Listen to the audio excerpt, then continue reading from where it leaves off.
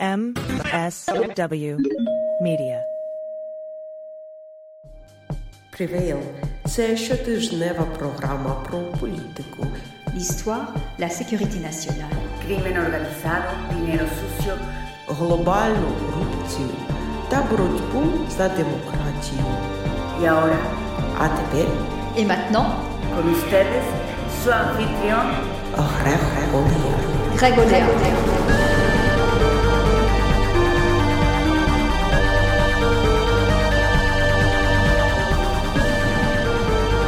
Welcome back to the fight. This time I know our side will win. I'm Greg Ollier. This is Prevail. Welcome to the program. We've got a great show.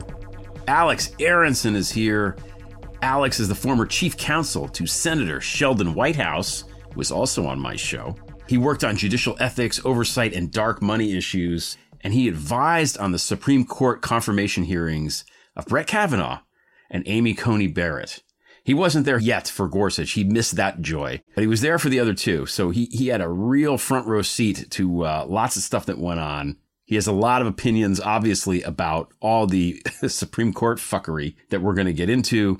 One quick note, we recorded this last Tuesday. It was June 27th, and before the Supreme Court released all those wretched decisions last week. So we knew they were coming, but we didn't know about them yet. So we don't cover those, which is fine. It was the day that the first Leonard Leo piece that I wrote came out. I wrote the second one on Tuesday. If you're interested in this stuff at all, please go to my Prevail Substack and read about Leonard Leo. I did a 2-part deep dive, man in the middle, about him and all of his connections. He is, if you don't know, people unaware, Leonard Leo is the man most responsible for the overturning of Roe v. Wade, because he packed the court, man. And I went really into the weeds with this. So please read that, share it. I think one thing that we can do to help this dire situation is to make Leonard Leo famous. And as I said on the 5-8 on Friday, he has the most villainous villain name of all villain names, Leonard Leo. I mean, it sounds like something from like an old Batman comic. It's a memorable name. It's a name easily associated with villainy. So, everybody's got to know who this guy is. That's the best thing that we can do. Alex and I talk about a lot of things. Before we started, I kind of read him through some questions, and he was like, we're never going to finish all this in an hour. But we did. We got through it in almost exactly an hour. Great conversation. Always wonderful to talk to him. He knows so much stuff. And, and ultimately is a hopeful guy. So that's the thing that I like the best is that, in addition to all this great knowledge that he really has a lot of hope for us that it's not all lost, which is wonderful and which we need, because it's not. We have the numbers. Now, having said that, there are times, I don't know, LB and I have this running joke about simulation and stuff like that. And I don't really think there's a simulation, but you look around sometimes at all the shit that's happening. There's these stories about climate change that are just, if you ever stop and read these stories, not scroll through the headlines, but just go read the stories about the climate change. And it's really bad, really bad. And it's getting to the point now where obviously you look out at the weather and the weather's completely fucked up everywhere. Texas a couple weeks ago was the hottest place on earth. It was like 107 degrees for a week in a row. The governor there can't even keep the fucking power on because he's so inept. Here in New York, we still, on certain days, can smell the smoke from the Canadian wildfires, which I can't even imagine, what it's like to be in Canada. Closer to it. It's just awful. So everything literally smells like fire and brimstone right now. And so you got that. You've got AI, which I think, I don't know, even 6 months ago was still, you kind of thought AI, you thought about the Spielberg film, with Haley Joel Osment. And now it's suddenly, really suddenly everywhere. AI is going to do this and AI is going to do that and AI is going to do this. And, we have an entire body of work in science fiction warning about the dangers of AI. Almost every sci-fi book that covers it warns about it. It's not something that people take lightly or think is going to be great for the most part. It's always the same story in these books. Some, hubristic, money-hungry genius thinks it's wonderful, and then everything gets ruined because of AI. That's basically the plot of every AI thing that ever AI'd. Now that's out there. Okay, so you've got the climate disaster that makes certain places on the planet look like actual hell. You've got AI. You've got aliens, and these UFO. There's a new term for UFO. I can't remember what it is. It doesn't matter.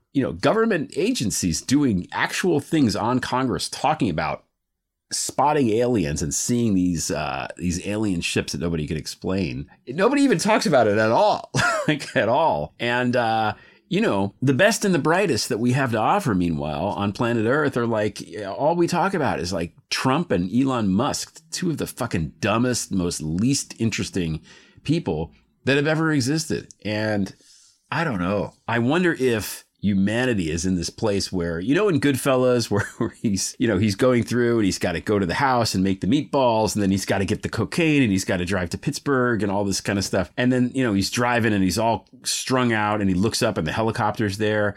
I wonder if humanity is like at that point, that we're at whatever simulation we're in. Are they going to come rescue us? Is this the point at Lord of the Flies where the grown-ups show up on the island? I don't know.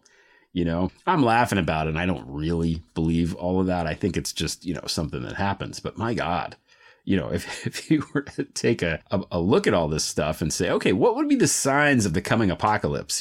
If you're playing apocalypse bingo, you would have cashed out by now. That's all I'm saying. So, we really do need to fix the fucking court so that we can have freedom, so that we can go address all these issues before, the world becomes uninhabitable. Probably an important thing. I'm just saying,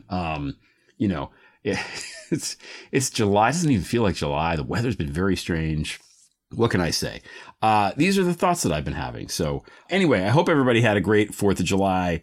We're coming on the 250. We're coming on the 250 of July 4th of Independence Day. I know, bicentennial means 200 years and sesquicentennial means 150 years. So I'm assuming that the 250 is the bisesquicentennial. Which feels appropriate. I think headline writers are going to have fun with that when the time comes. So yeah, I got nothing else. We'll be right back with Alex Aronson.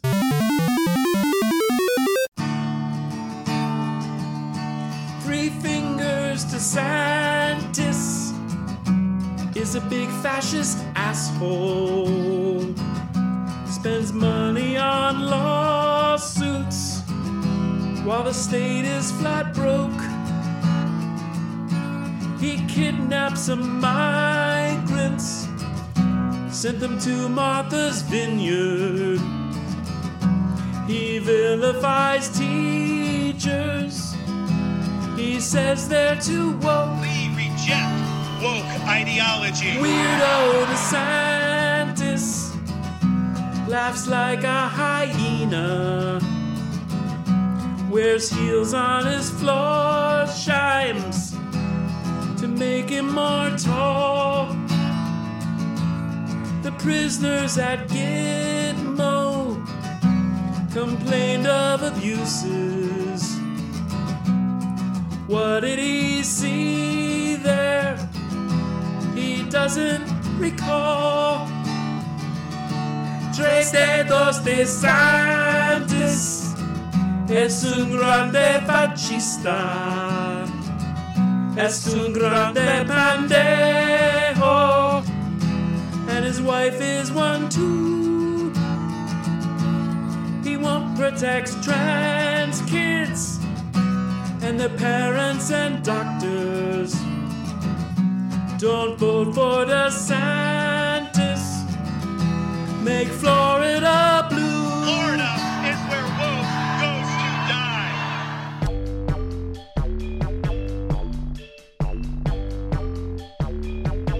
Alex Aronson, welcome to Prevail. Hey, Greg. Thanks so much for having me. So you were, for a while, the general counsel for my favorite senator, Senator Sheldon Whitehouse. And that sounds, when you go to your bio page anywhere, that's a very snazzy thing to have on one's resume.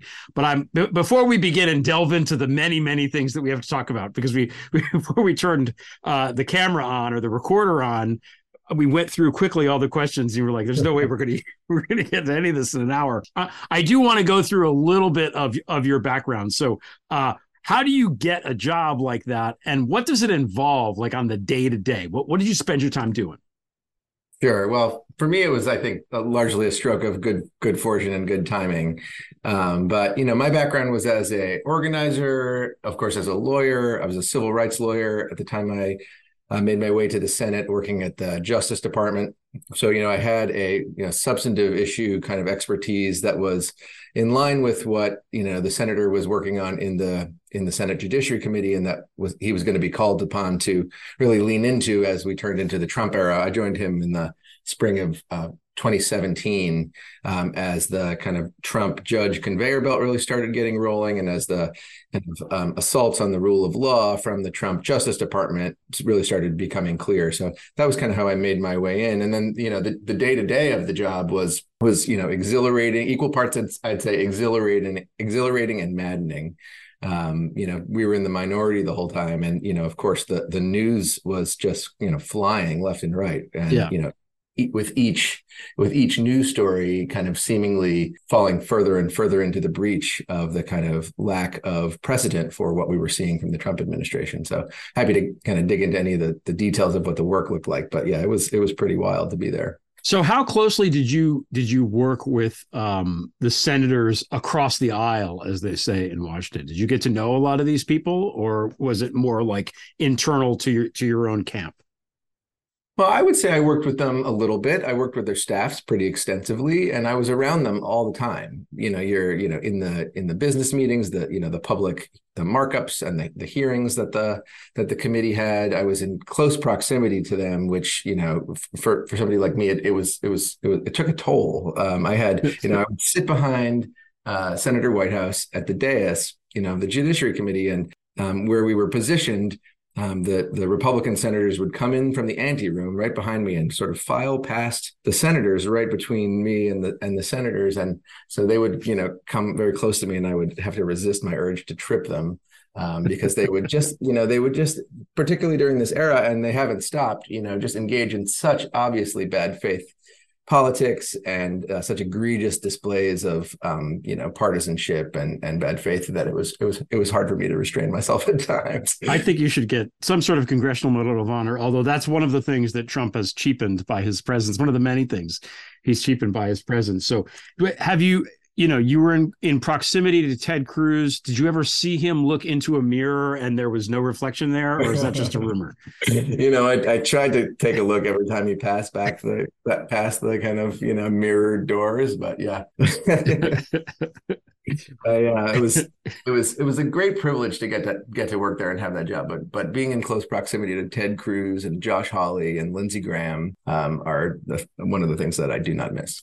Yeah, I could see that being, I always say, when I die and go to hell, right after they hand me the hazelnut coffee and then ... whatever it is, Ted Cruz will just be walking by me within tripping distance forever. I don't know, would be a kind of thing on his way to meet the boss. His right. boss will be like, "Good job, Ted."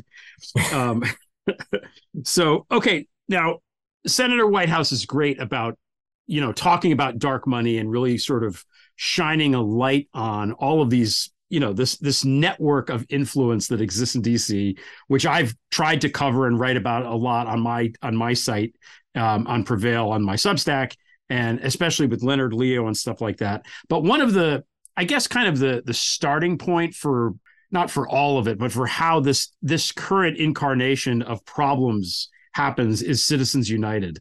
And I think that's something that even for me, I'm talking about now for me, I talk about it and I know what it means in a vague sense, but talk a little bit about Citizens United, about the decision, like, what is it really? What does it mean? How did they justify making the decision? And that kind of thing. Because I think that's a big thing that we're kind of up against in this daily struggle that we have. Yeah. Thanks. I think that's a really important case to start with. And I think it's a good one that you picked. And it falls in as part of what was really a coordinated 50-year scheme on the part of the conservative legal movement and their billionaire backers to infiltrate and capture the federal judiciary and our governmental institutions writ large. And of course, money in politics was a huge part of that plan, because they knew they could outgun us if they could open the floodgates. And Citizens United was it was a response by interest groups, by right-wing interest groups in the Republican Party to the significant sweeping reforms of the McCain-Feingold bipartisan campaign finance bill. And in that case, they were really gunning for the limits on independent expenditures in campaign politics. And in reaching the constitutional holding that the First Amendment prohibited that expenditure limit because money is speech, the court, I think really advanced this agenda on the part of these right-wing interests. And a big part of what they did in justifying that ban, that First Amendment ban, which of course, is largely unattached from textualism or originalism, the kind of twin philosophies of interpretive methodology that the conservatives sort of say they apply to constrain their policy preferences. They really pointed to the bill's disclosure provisions as a check on corrupting influences. They said, well, these independent expenditures can't be corrupting because we're going to know who's paying for them. And, if you see the politician in question doing favors for the person who made the expenditure, you'll see that would be a corrupt exchange. And so that will deter the type of corruption that you reformers are concerned about.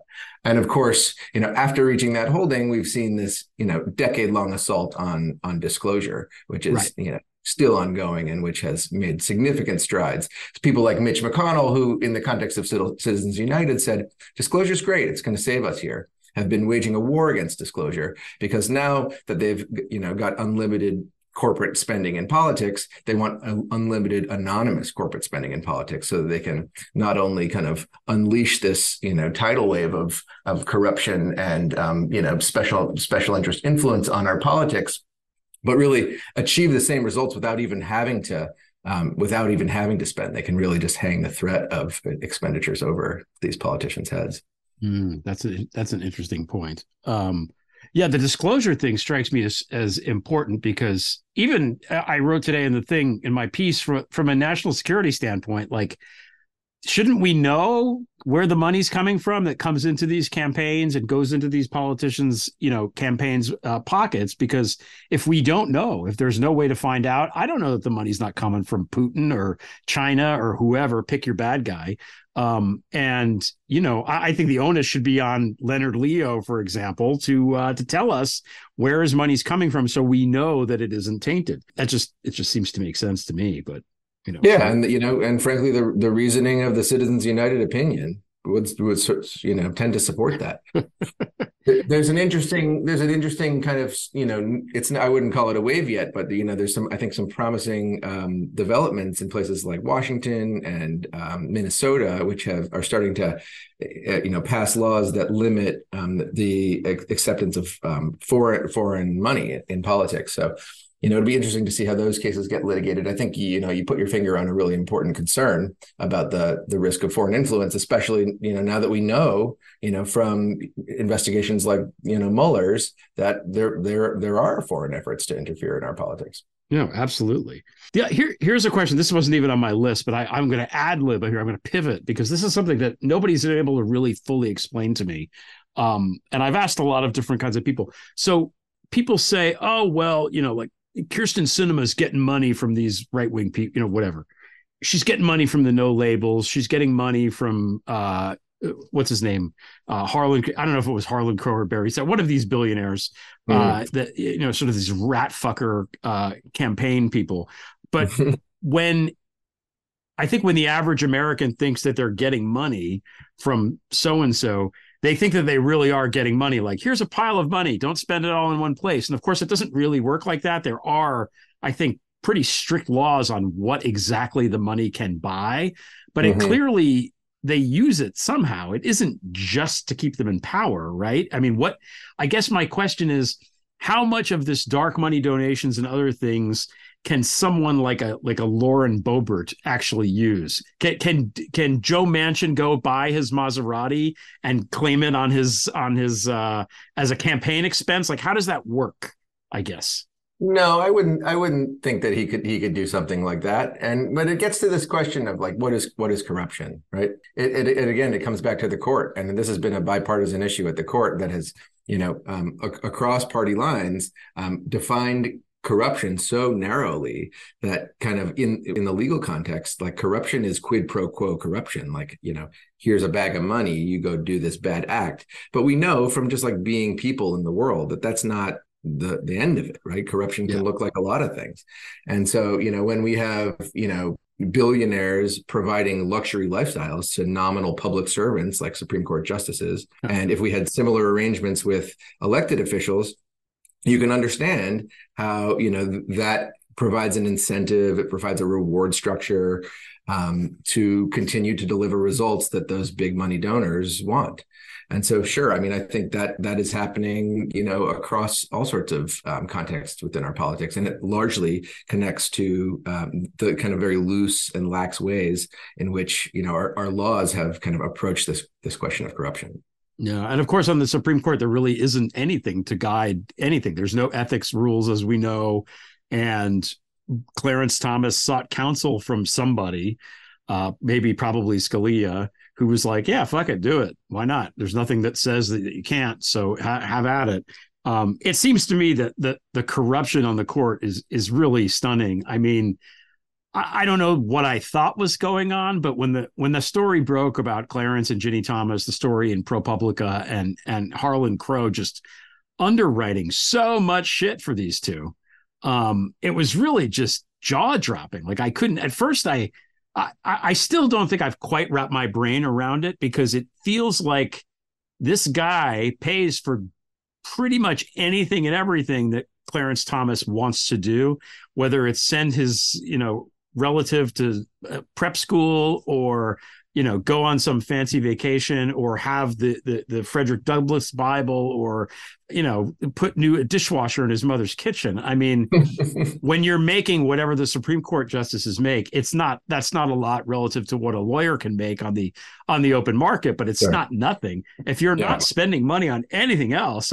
you can accumulate quite a bit of money. So I guess the first question with that regard is, was this kind of thing like an open secret in DC? Is it something that people knew about inside the workings of things and kind of maybe looked the other way, or weren't sure how big of a deal it was? Or was this totally blindsiding everybody? I would say that it was certainly not an open secret in DC writ large, or even really within the kind of political community in DC.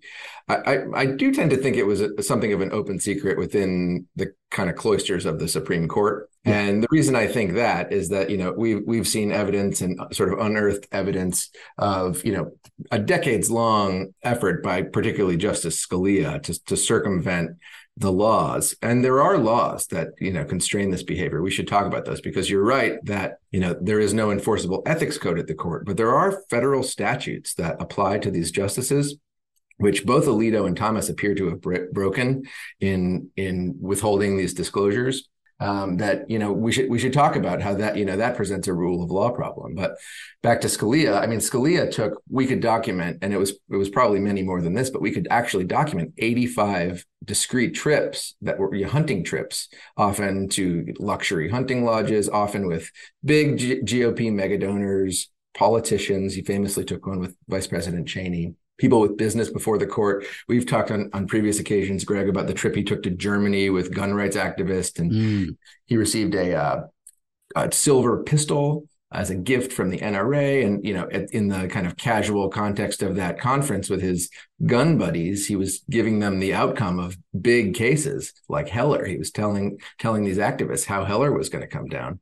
And so, given that backdrop, and also given the testimony of a Republican appointed Reagan judge named Mark Wolf, who came and testified in the Senate subcommittee on federal courts recently, and really documented his own efforts to bring some of these disclosure issues to light back in 2011, when interest groups on the left had noticed this cozy relationship between Harlan Crow and Thomas, and Wolf had serious frustrations with the way the Judicial Conference, which is an administrative organ run by Chief Justice Roberts and is supposed to kind of maintain these rules and ensure that they're being followed, had real concerns with the way that the Judicial Conference was processing those complaints, suggesting that the Judicial Conference, at the very least, and that's, again, Chief Justice Roberts, was fully aware that kind of this type of engagement was underway with these billionaires providing these fancy travels without any disclosure.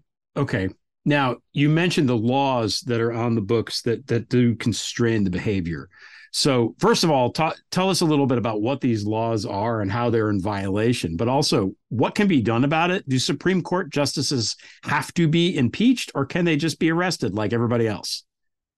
They could be arrested like anybody else. And I think there's a real strong case to be made that the Justice Department, based on the facts as we know them, should at least investigate and perhaps pursue, at least civil penalties against these two justices. The law in question, I think the most clearly violated law in question is the Ethics in Government Act of 1978, which applied to, officials across all three branches of government and had, this is a post-Watergate good government reform that extended to the justices explicitly in the text. And that really is at the heart of this disclosure question. Thomas and Alito both claim that, relying on longstanding interpretation by that same Judicial Conference of something called the personal hospitality exemption, they didn't have to disclose these trips because they were personal hospitality, because they'd been extended as personal hospitality. And that is arguable as to many aspects of these trips. Even the hunting lodges, the meals, the wine, all that stuff is arguable. I think you could make a strong case that the Judicial Conference's previous interpretations were way too lax. Indeed, that position would be supported by the fact that in March, seemingly when confronted with the Justice Thomas allegations, the Judicial Conference made significant amendments to their financial disclosure rules and their interpretation of that exemption. But there's really no argument to be made that they had any business withholding the private jet travel, because the personal hospitality exemption, and I know I'm getting deep into the weeds of the law here. No, it's good. We like really it. Really only extends to it, and you can read it in the statute: food, lodging, and entertainment. It does not extend to transportation. And so, this gets at this really bad faith and dishonest argument that Justice Alito put forth in the pages of the Wall Street Journal to pre-butt Politico, where he makes the farcical claim that a plane could fall within the definition of personal hospitality because it's a facility, because we so commonly refer to our flights on facilities. Yeah, it's a facility. But really, what he does is he completely and must have been willful. He must have willfully omitted the actual personal hospitality exemption, which extends only to food, lodging, and entertainment, not to transportation. Well, yeah. To be fair, I mean, I'm sure they showed a movie on the plane. I mean, that is entertainment. It's true. How is that different than going to a movie theater, Alex? Right. Well, you could make the case. You could even make the case that the $500,000 yacht trip that Thomas took to Indonesia with Harlan Crow, is not transportation, it's entertainment, right? You could plausibly make that case that it fits within that, absurdly broad interpretation of the law. But, even if that's the truth, right? Even if that's the case, and he doesn't deserve to be punished for that under the law, like, it really just calls out for reform, right? We just should not be living in a world where it's acceptable, whether or not it's disclosed, for a person with such awesome power as a public servant to be accepting gifts at that level of extravagance. No, it's ridiculous. And to be honest, when the news first broke, I mean, my first instinct always is to be like, good, get them, screw these guys. But I really had to stop and think, like, okay, what if they really are friends? What if it's true that they've been friends for all this time and they're just buddies going away and this is how they do it? Yeah, it's just too much. It's one thing if you're going to your friend's house for dinner and they have a nice, wine collection, you don't have to pay for, but yeah. I couldn't, even in my own mind, even giving them any possible benefit of the doubt, it's ridiculous. Because first of all, I don't believe they're friends. If Clarence Thomas wasn't the Supreme Court justice, Harlan Crow wouldn't give a fuck about him. I'm going to go out on a limb here and say it. Yeah. I don't think he would care. I think that he's friends with him. He is friends with him because he's in 8th grade and he has a swimming pool. It's really that simple. They're friends because of the swimming pool. It has nothing to do with his charming personality or anything else. Yeah. I mean, but again, how do you prove that in court? Well, he's my friend. Yes, he's my friend. I mean, they admitted they weren't friends until, Thomas became a justice. It was years into his tenure, and it was in connection with a trip on the private jet that Harlan Crow made available to help, ease Thomas's burdens of having to fly commercial. My goodness. Oh my God. They're also, they're like inconsistent in these defenses, right? We hear from Justice Thomas, no, we're friends. We've been friends for years. Like, what are you going to say? I can't have friends? And then Alito's excuse is that I barely know the guy. So what are we supposed to know? What are we supposed to take with that? I don't think Alito is very smart. I mean, I think that the more he opens his mouth, he thinks he's really, really smart, and he is just kind of not, would be my takeaway from him. I don't know what's going on upstairs there. But I'm very unimpressed with his intellect, and I would like to be, if somebody's going to have one of these 9 jobs, I would like them to be smarter than me. Because I remember watching the Roberts confirmation hearing, whenever that was, 01, 02, I forget the year. Was it before? Yeah. And I was impressed with that guy. I was like, this guy's really smart. I don't agree with him politically or whatever, but he's clearly qualified for the job. Therefore, they have to confirm him because he's qualified for the job, And I don't sense this from Alito. I sense a deep intellectual insecurity that he masks by his bad jokes and judicial robe. But that's just my opinion. Deeply held grievance. Yes. I mean, this is the other thing about Alito, right? He's just so mad all the time. And if this is what Alito's like when he's winning, God, what would he be like if the shoe were on his foot? I don't know. Why so mad, bro?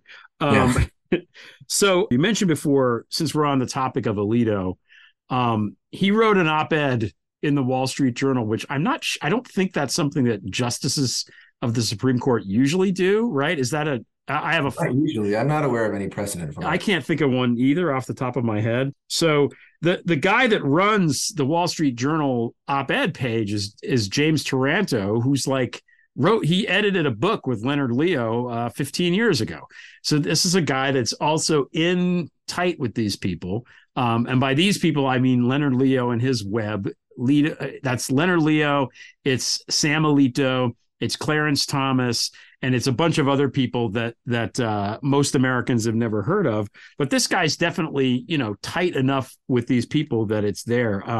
What did you think about it when that came out? Because as you put it, it was a pre-butt for the ProPublica story that was going to break. What happened is ProPublica had the story. At the last minute, you go to the person that you're writing about and ask for comment, and you tell them everything, because this is what journalism does.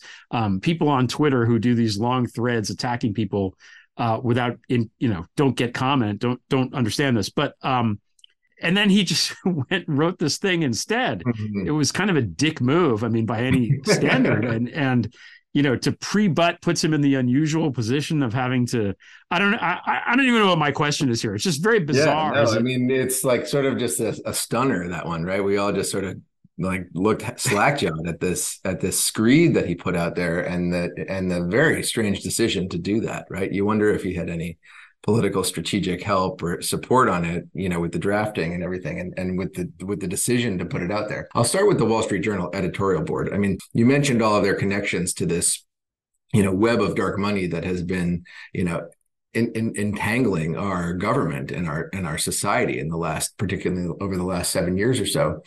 The other connection they have is that 4 of their members have received $250,000 prizes from the Bradley Foundation, which is one of the biggest vectors of dark money, funds on the entire, right ecosystem. And they're directly lining the pockets of these editorial board members. It was, I think, a great breach of kind of journalistic integrity for the Journal to do that. They took a lot of flack from their own news staff.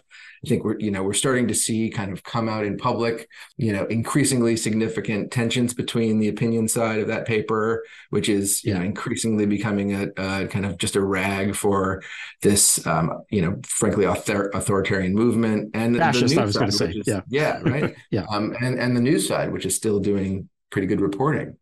So certainly, I think it calls into question the journal's own journalistic ethics, and I think it particularly shines a light on an op-ed or an editorial page publication that was put out before the Dobbs leaked, which seemed to suggest inside knowledge of how that the deliberations within the court were shaking out. There was a leak of the Dobbs deliberations before there was a leak of the Dobbs opinion, and now that we know that Alito apparently has a cozy enough relationship with the Wall Street Journal editorial board that he could swiftly get this thing published before ProPublica had put their piece out. And I think it certainly calls into question whether he was the one sort of alerting the ed board back then to the effort to move some of the majority votes in the Dobbs case to overturn Roe to a different position, which they were trying to beat back in that piece. And then finally the piece itself was just I think a masterclass in dishonesty and bad faith from a sitting Supreme Court justice. And it is, beyond the facial kind of absurdity of some of the arguments he put forth. For example, claiming that no reasonable person could think could question his impartiality, and sitting on a case where he handed a $2.4 billion victory to Paul Singer after Paul Singer had flown him to Alaska for a private fishing trip. The kind of absurdity of that position, the dishonesty I mentioned earlier of his omission of the kind of true definition of personal hospitality. What I think it really requires us to do is to question whether somebody who's willing to do that in the service of his own defense is really being honest when they hand down decisions like Dobbs, when they advance their agenda through these cases where the doctrine doesn't always add up, right? Where the commitment to textualism, where the commitment to originalism doesn't seem to be adhered to. And so, I think it's really telling that he's willing to engage in this type of legal manipulation in this public context, given, very vocal concerns from court reform advocates and critics like me about the way that they're, playing fast and loose with constitutional law. They just do whatever they want, and then they figure out ways to justify it later. That seems to be certainly how Alito works. For sure. He's there. As you said, there's no rhyme or reason. There's no consistency.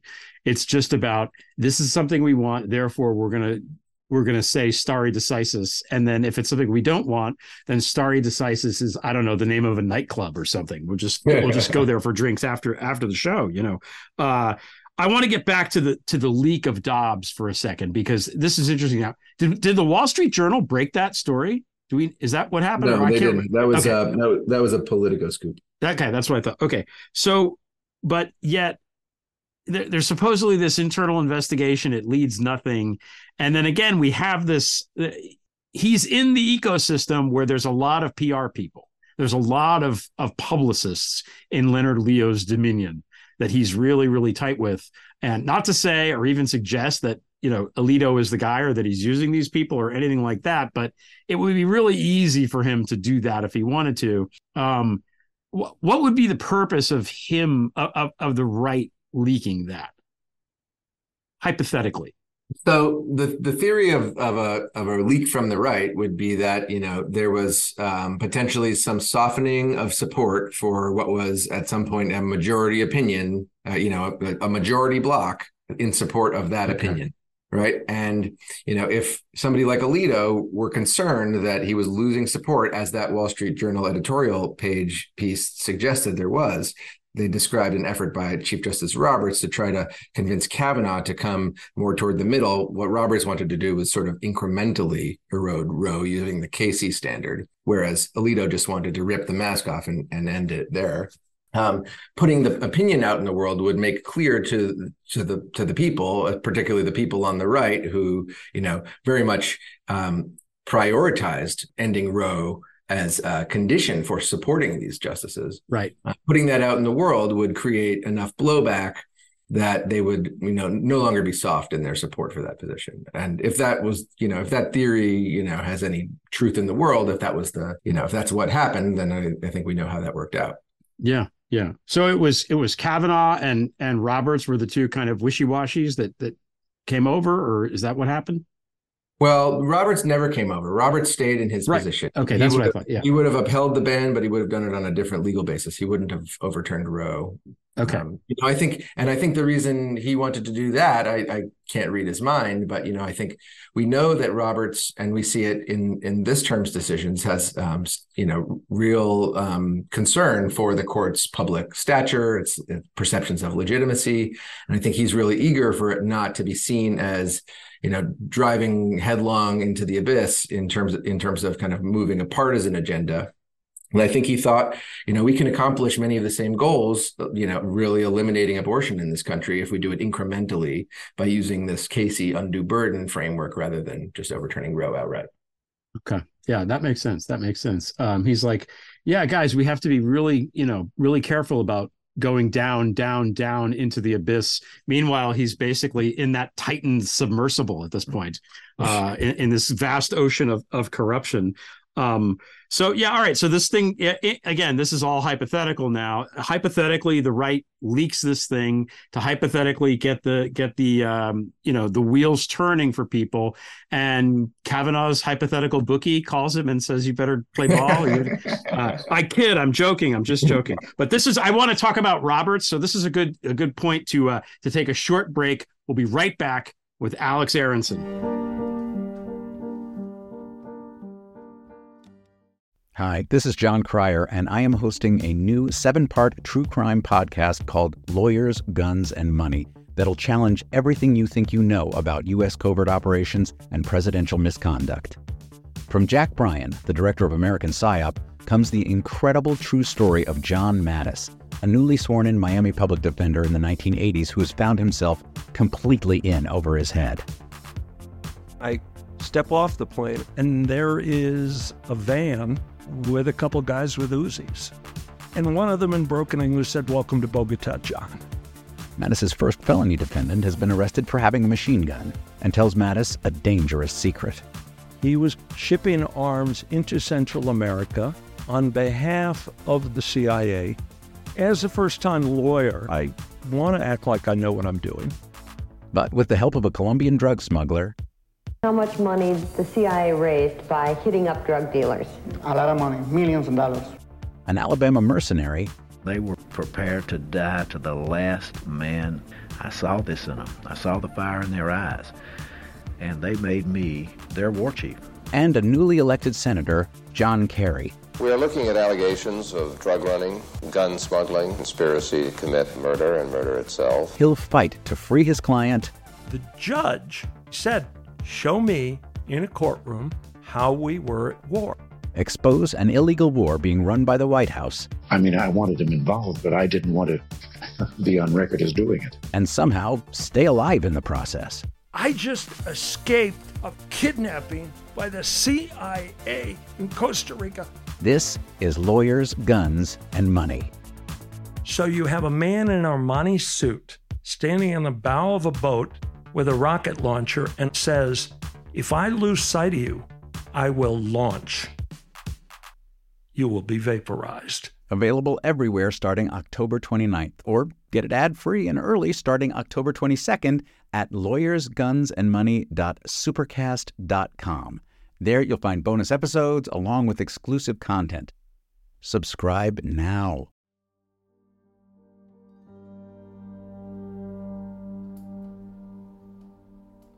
Okay, we're back with Alex Aronson.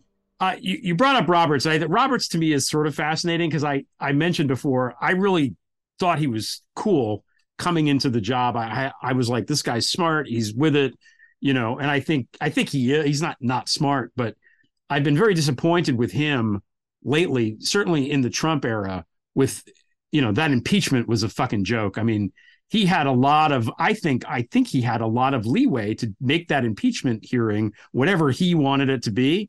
And as I saw it, he wanted to just sit on his fucking phone and play Candy Crush or something while these idiots were talking, to defend Trump. And it turned it into more of a joke than it should have been. And I blame him for that because he's the one, he could have been the grown up in the room and he chose not to. But I'm wondering about how much power does the Chief Justice have to set the agenda and stuff like that? Because you put out a tweet today. Today, by the way, is Tuesday. It's June 27th at 7:30 at night. So if anything weird happens after this, it's not our fault. You put out a tweet, and in the tweet, you said something like, the media is always talking about balance in the court and achieving this balance, but they manipulate the docket and they control what's on the docket, and meaning, what cases get heard. Who controls that? Is that only Roberts? Is it all of them together? Like, how much power does he have to push this agenda? Because I think it's a lot, but I might be wrong. I don't know. Yeah, I would say he has a lot of power, and then there's contexts in which he just doesn't have much more power at all than his colleagues. Okay. And picking cases for cert is one of those latter contexts. He has no more power than his colleagues to choose which cases the court hears.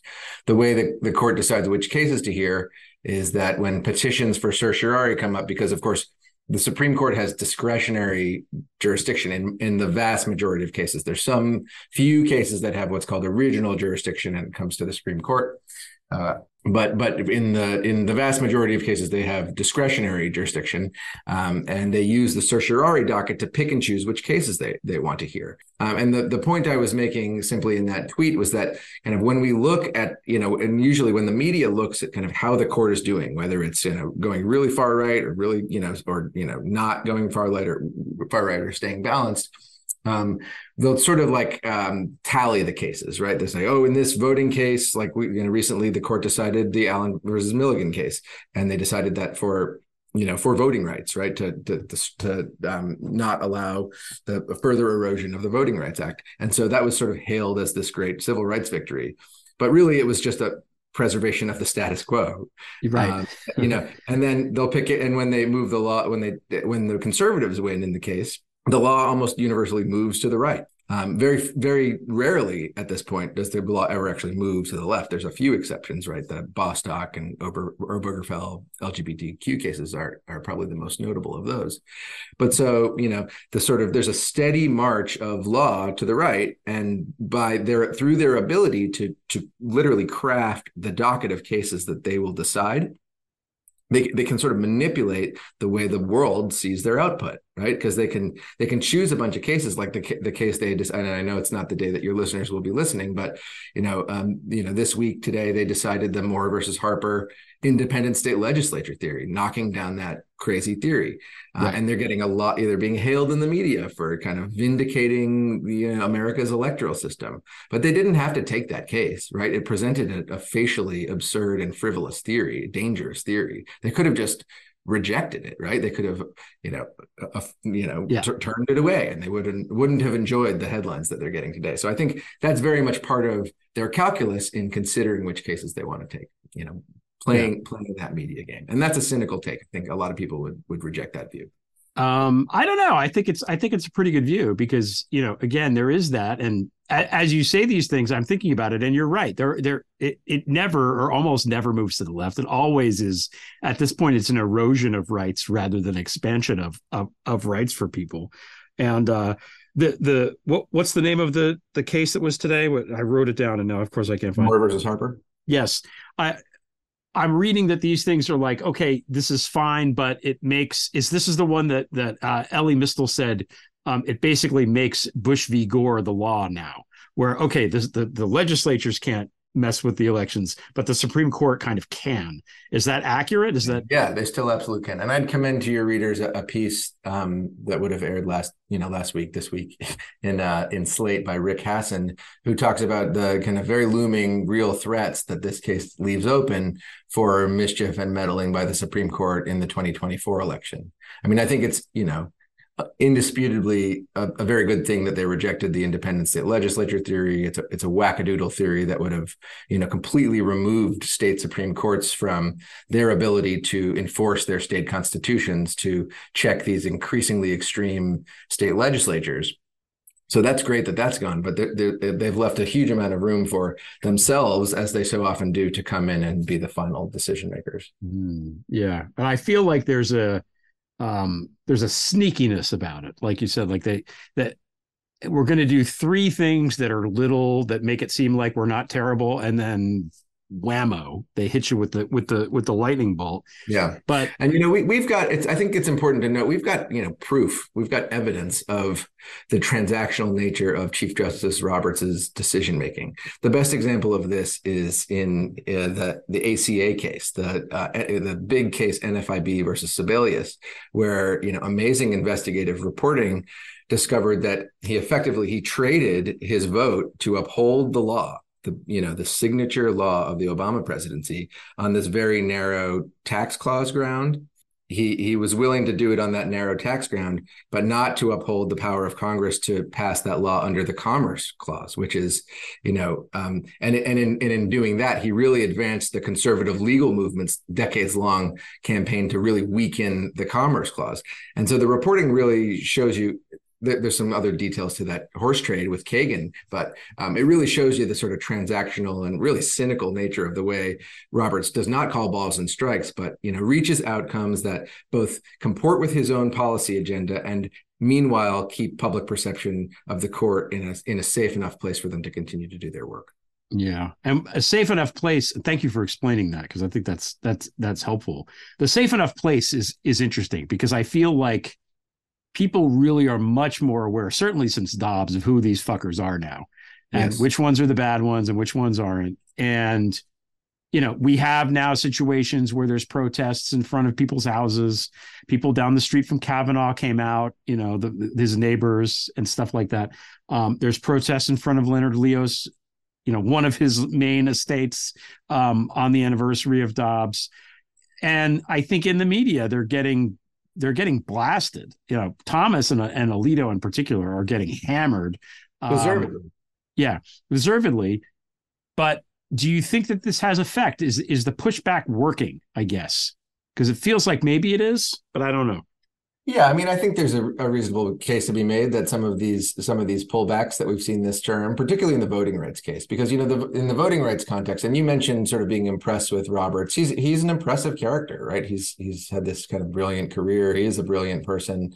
At the same time, he's a reactionary in my view. He came up in the Reagan Justice Department developing the theories to gut the Voting Rights Act that he ultimately implemented in his notoriously shameful Shelby County decision, which was decided 10 years ago, a couple days ago, and which has really gutted the Voting Rights Act and has led to this assault on minority voting that we're seeing throughout the red states. So I think it's just. You can't lose sight of who these people are, no matter what kind of face they show you.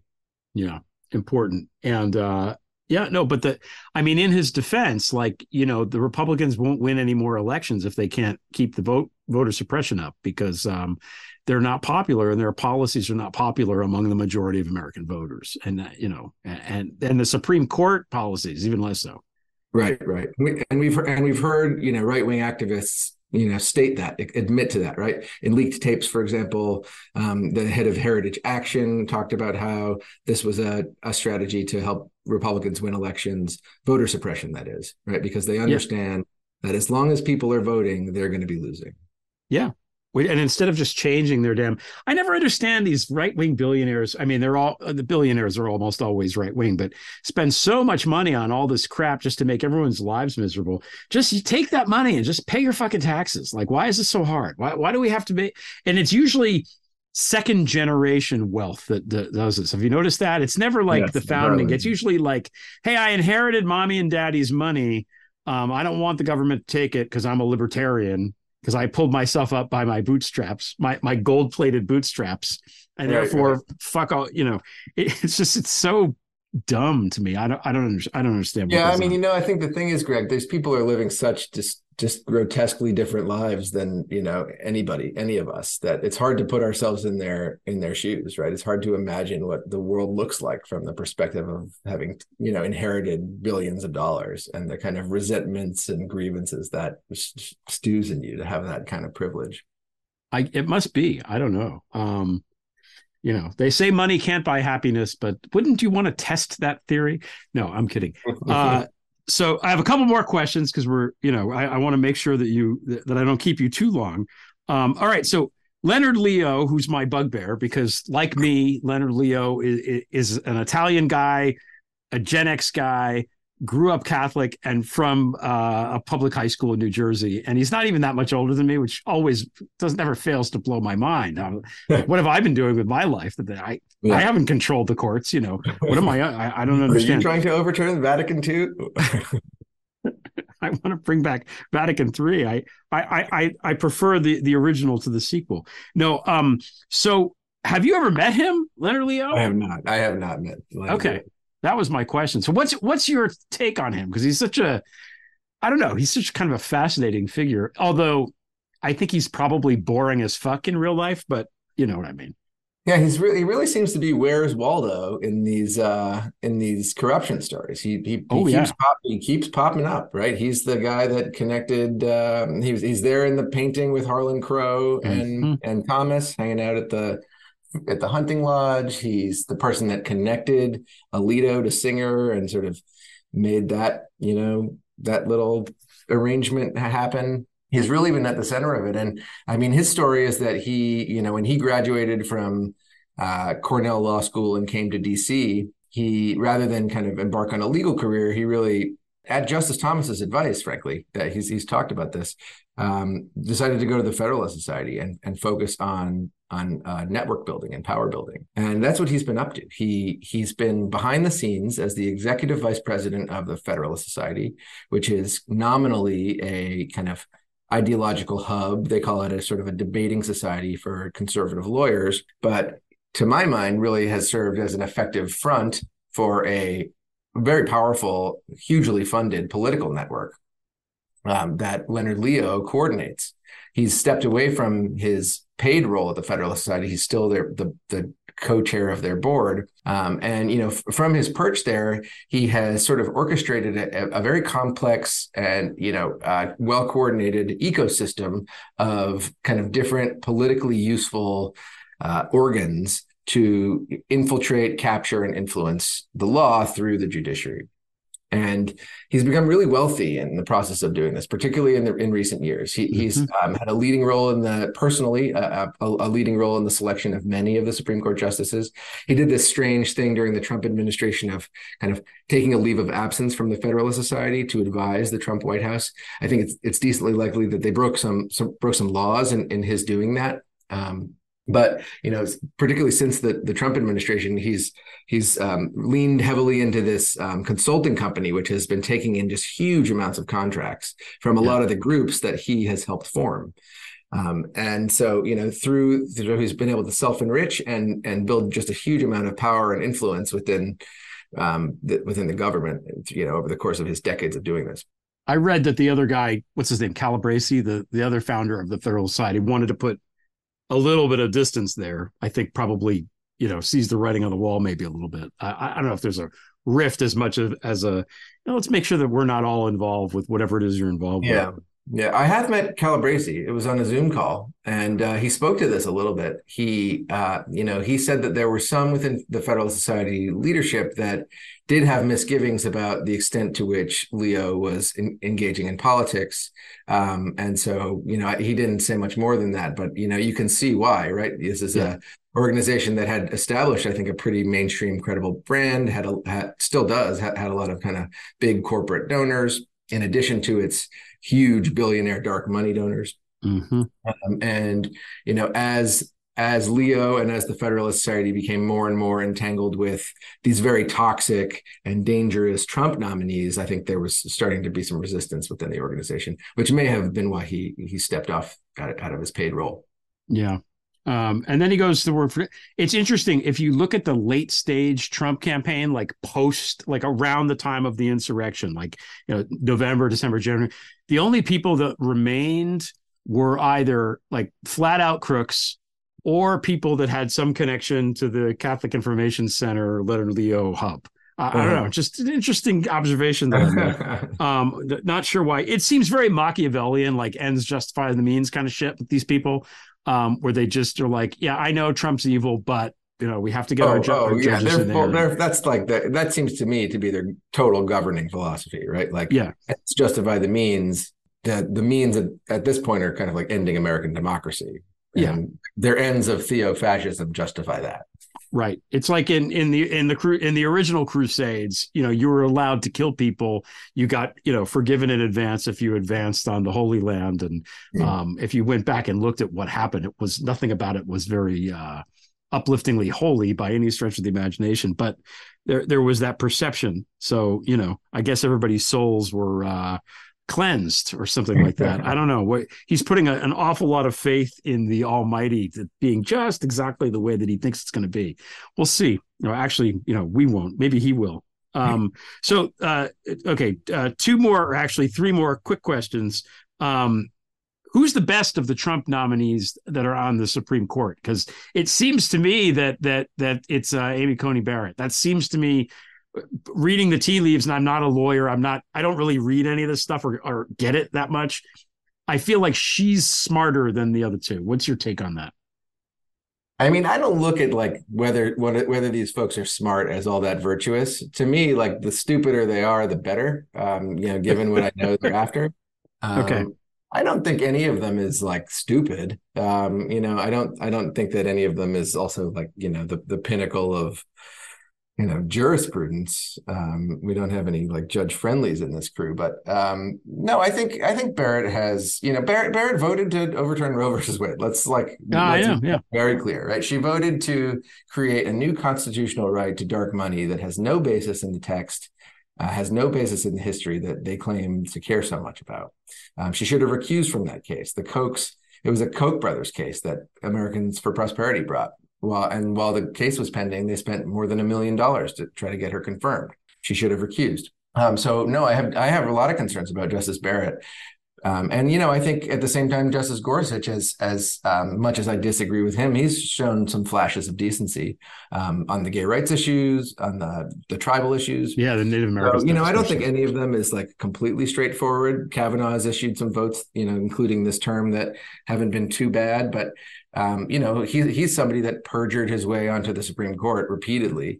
And so I just don't hold any of them in very much esteem, given what it took to get them there and what they've done and kind of where I, very strongly believe they're heading.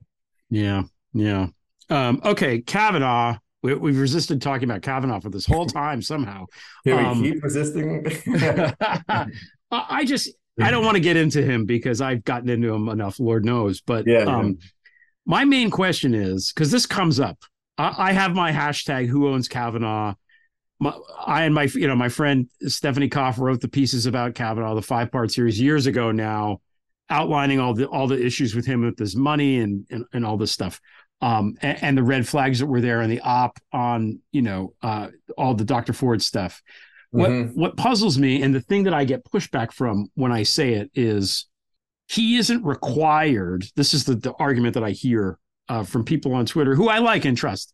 He isn't required to say who gave him the money to pay the down payment or who paid off his debts if that person is in his family or in this like small thing, which is fine. I actually myself believe there's probably a 95% chance that the person who paid off Kavanaugh is his dad, because his dad, the year before he got there, got like some $14 million golden parachute buyout. I'm sure his mortgage is paid off. He doesn't have any other kids. His grandkids are living. Like, it makes total sense that he would be like, here's your down payment. Have at it. And I don't care, but why didn't he say so? That's the thing that puzzles me, because if it's true, just tell us. Right. If it's not true, what's the point of does he just not want to further perjure himself by lying and saying it was his dad? Or I don't know. What's your take on that? It's just something doesn't sit right with me there. Yeah, and we did ask him about this, right? Although I don't think he was ever, questioned publicly about this stuff. Senator Whitehouse did include questions for the record, written questions that got at some of this. And, our best read of his very cagey, extraordinarily cagey answer was the same one you made, that it was likely a gift from a parent. Why wasn't he more forthcoming? I think they both parties to a certain extent, but particularly the Republicans, have started to take to look at these nominations hearings and proceedings as like an adversarial process where you don't give an inch. And, I think that was certainly after the kind of charges were leveled against Kavanaugh around the many, the numerous sexual assaults that he seems to have committed. I think there was just a very defensive, very kind of batten down the hatches mentality about the questions, which were grounded in facts, and asked in good faith. That the senators were asking. So that's my best read. And I think, ultimately at the end of the day, he only has to answer what he needs to answer to get confirmed. And so they had an inside line to the Collins office. I'm sure they knew what they needed to do to get her vote. And once they had her vote, the game was done. Yeah. So I feel like it's just trolling at this point with this guy, or he's just fucking lying. I also think there's a 0% chance that he was not on that Kaczynski guy's dirty joke email list. Zero chance. Yeah. Zero chance. He's exactly the target audience for that. Yeah, he said he didn't recall, but I mean, if he was on it, which again, zero chance he wasn't, he would have received like hundreds of sexually explicit emails from that judge. Yeah. And probably laughed about them or put it to spam. I don't know. Maybe he knows how to do that. Okay, last question.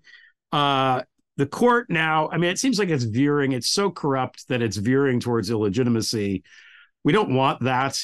What can we do? We need to expand the court. Do we need to have term limits? Do we need to, and how can we get any of this stuff done? When Senator Whitehouse was on my show here, Prevail, he said, there's not enough public appetite for this. People don't care yet to expand the court. So are we there because of Dobbs? Like, what do you think we should be doing? Yeah, I think we need to be working hard to call attention to the corrupt scheme that succeeded in capturing the court and to how it's damaging Americans' lives. Everybody that cares about this needs to talk about it as much as they can. We should infuse it into our politics. We should make clear to our elected leaders that this needs to be a priority. Because if it's not dealt with, then this court will continue to issue its rulings for the wealthy few, the billionaire backers that send them on their fancy trips. It will continue to issue rulings that take away our rights and freedoms. And so right now, there's a huge gap, in my estimation, between the outrage among the people at the level of corruption that we see on offer at the court and the amount of pushback that they're getting from our elected leaders, right? It's been a few senators that have led this fight. Senator Whitehouse is probably foremost among them. Senator Wyden is doing great work in the Finance Committee. Even Senator Durbin, who has, I think, been really reluctant to engage in this fight, has at least, been moving it forward. I think we need a lot more from them, right? We're in a crisis. The presently composed Supreme Court presents a crisis of democracy, and we need an appropriate and proportionate answer to that from political leaders that believe in democracy, right? So when we had an attack on our Capitol that went to the heart of democracy, the House convened the January 6th committee and told that story and made the case to the American people through highly produced and very effective hearings and real investigation into what happened to make sure that something like that never happens again. We need to take a similar approach with this court. And we need to investigate the corruption. We need to expose the activism in its opinions, the lack of principle. We need to expose and investigate and talk about what Leonard Leo is doing through his apparatus of judicial influence. He's got dark money flooding our universities and schools to produce the content, the intellectual capital that becomes constitutional law at the Supreme Court. We need to understand much better how that connection works. Then we need to demand real accountability. I think the Senate should, because they're the ones with a Democratic majority right now, should come together and advance a strong, ambitious ethics and anti-corruption package, an anti-corruption and accountability bill. Sheldon Whitehouse has a very strong one that I helped develop with him. I think other senators in the caucus have good ideas and should be brought into that conversation, and that Democrats should lean into this fight, because if they do, and that bill would be popular, right? Things to put in place an enforceable ethics code, recusal standards, to get dark money out of the judicial process so that we can see who's funding amicus briefs, to perhaps put restrictions on receipt of gifts at the level of the $500,000 yacht. I mean, I know, God forbid, Clarence Thomas now get to take $500,000 yacht trips.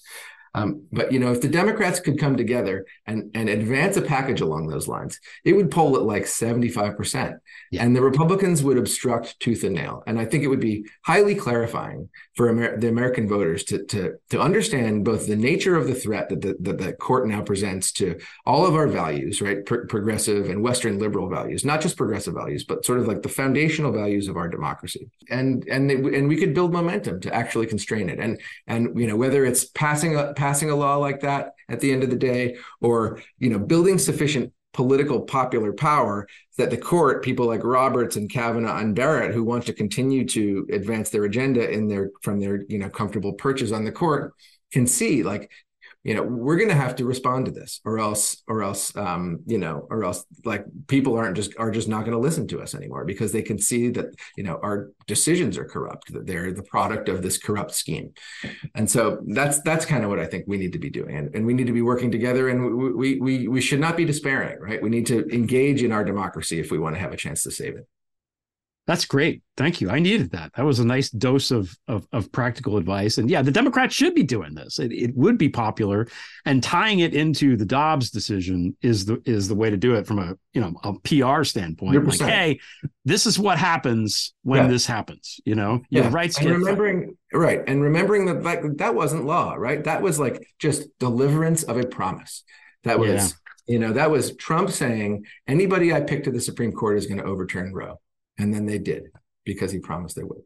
Yeah. Yeah. One of the only things he promised that came true, unfortunately. Yeah. So this was terrific. So where can we find you? Your Twitter is what? It's just your name? Is there an underscore in there? Name, Alex Aronson. Yeah, I don't have too much of a public thing, but yeah, Twitter, I tweet occasionally. Sometimes I'll have like Twitter bursts. I like when you have Twitter bursts, yeah. Particularly when right-wing trolls defending Justice Thomas surely on the take start to spout bad faith arguments. I like to tangle with them. That's good. Oh, you're a better man than I. Thank you so much for taking the time today. It was great to see you. Yeah, thanks a lot, Greg. Good to be with you. The Prevail theme song is by Matthew Fawcett. Zarina Zabriskie, Marie Kost, and Martha Acuna provided the introduction in Ukrainian, French, and Spanish, respectively. Voice talent is by Stephanie St. John, Tally Briggs, Michelle Cantor, and me. Thanks to Allison Gill, Molly Hockey, Kenai Williams, and everyone else at MSW Media. Please subscribe to the Prevail Substack with updates every Tuesday, Friday, and Sunday. Your $5 monthly subscription funds the column and the podcast. Visit gregoliar.com to learn more. Thanks for listening. Drive safely. Don't forget to tip your server. And until next time, we shall prevail.